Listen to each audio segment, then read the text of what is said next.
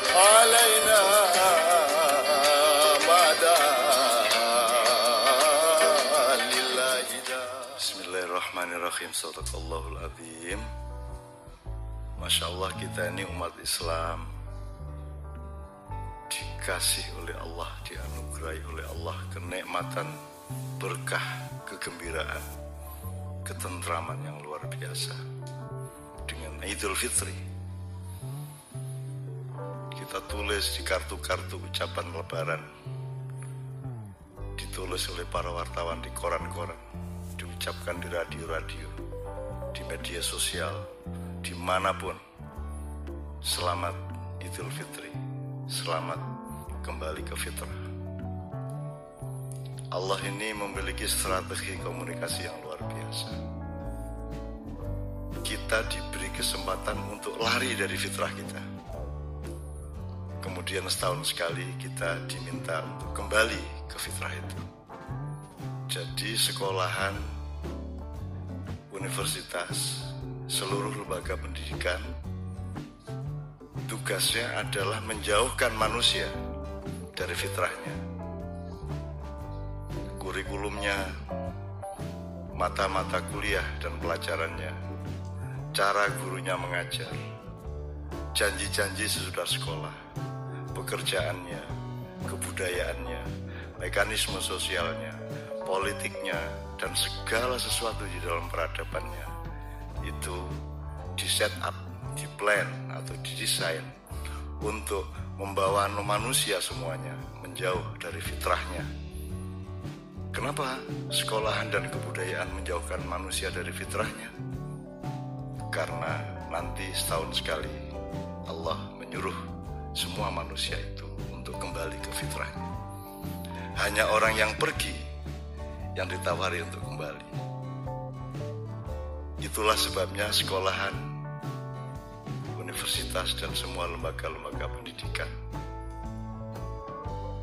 mencetak manusia sesuai dengan kemauannya, atau kalau kita ngomong mengenai behavioristic education, manusia itu disekolahkan untuk disesuaikan terhadap keperluan-keperluan industri.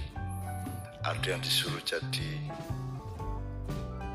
teknolog, ada yang disuruh jadi teknokrat, ada yang disuruh jadi tukang, ada yang disuruh jadi pengurus listrik, ada yang disuruh jadi apapun saja yang disesuaikan dengan keperluan dunia industri.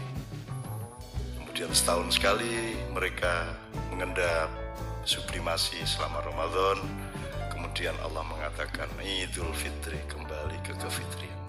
Sekali lagi, tidak ada orang yang kembali kecuali orang yang pergi. Kelemahannya cuma satu.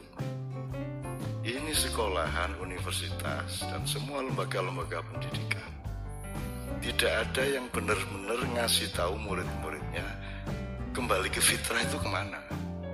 Idul Fitri itu kemana, idulnya itu kemana. Kalau engkau adalah aku, kalau dilihat dari dirimu, akumu itu, yang fitri itu aku apa? Kalau aku budaya pasti bukan aku fitrah. Aku politik bukan aku fitrah. Aku profesional bukan aku fitrah. Aku insinyur, aku dokter Andes, aku menteri, aku lurah, aku presiden, aku pedagang, aku seniman, aku ulama, aku kiai. Itu semua bukan aku fitrah. Nah, siapa ini yang bagian ngasih tahu aku fitrah itu yang mana?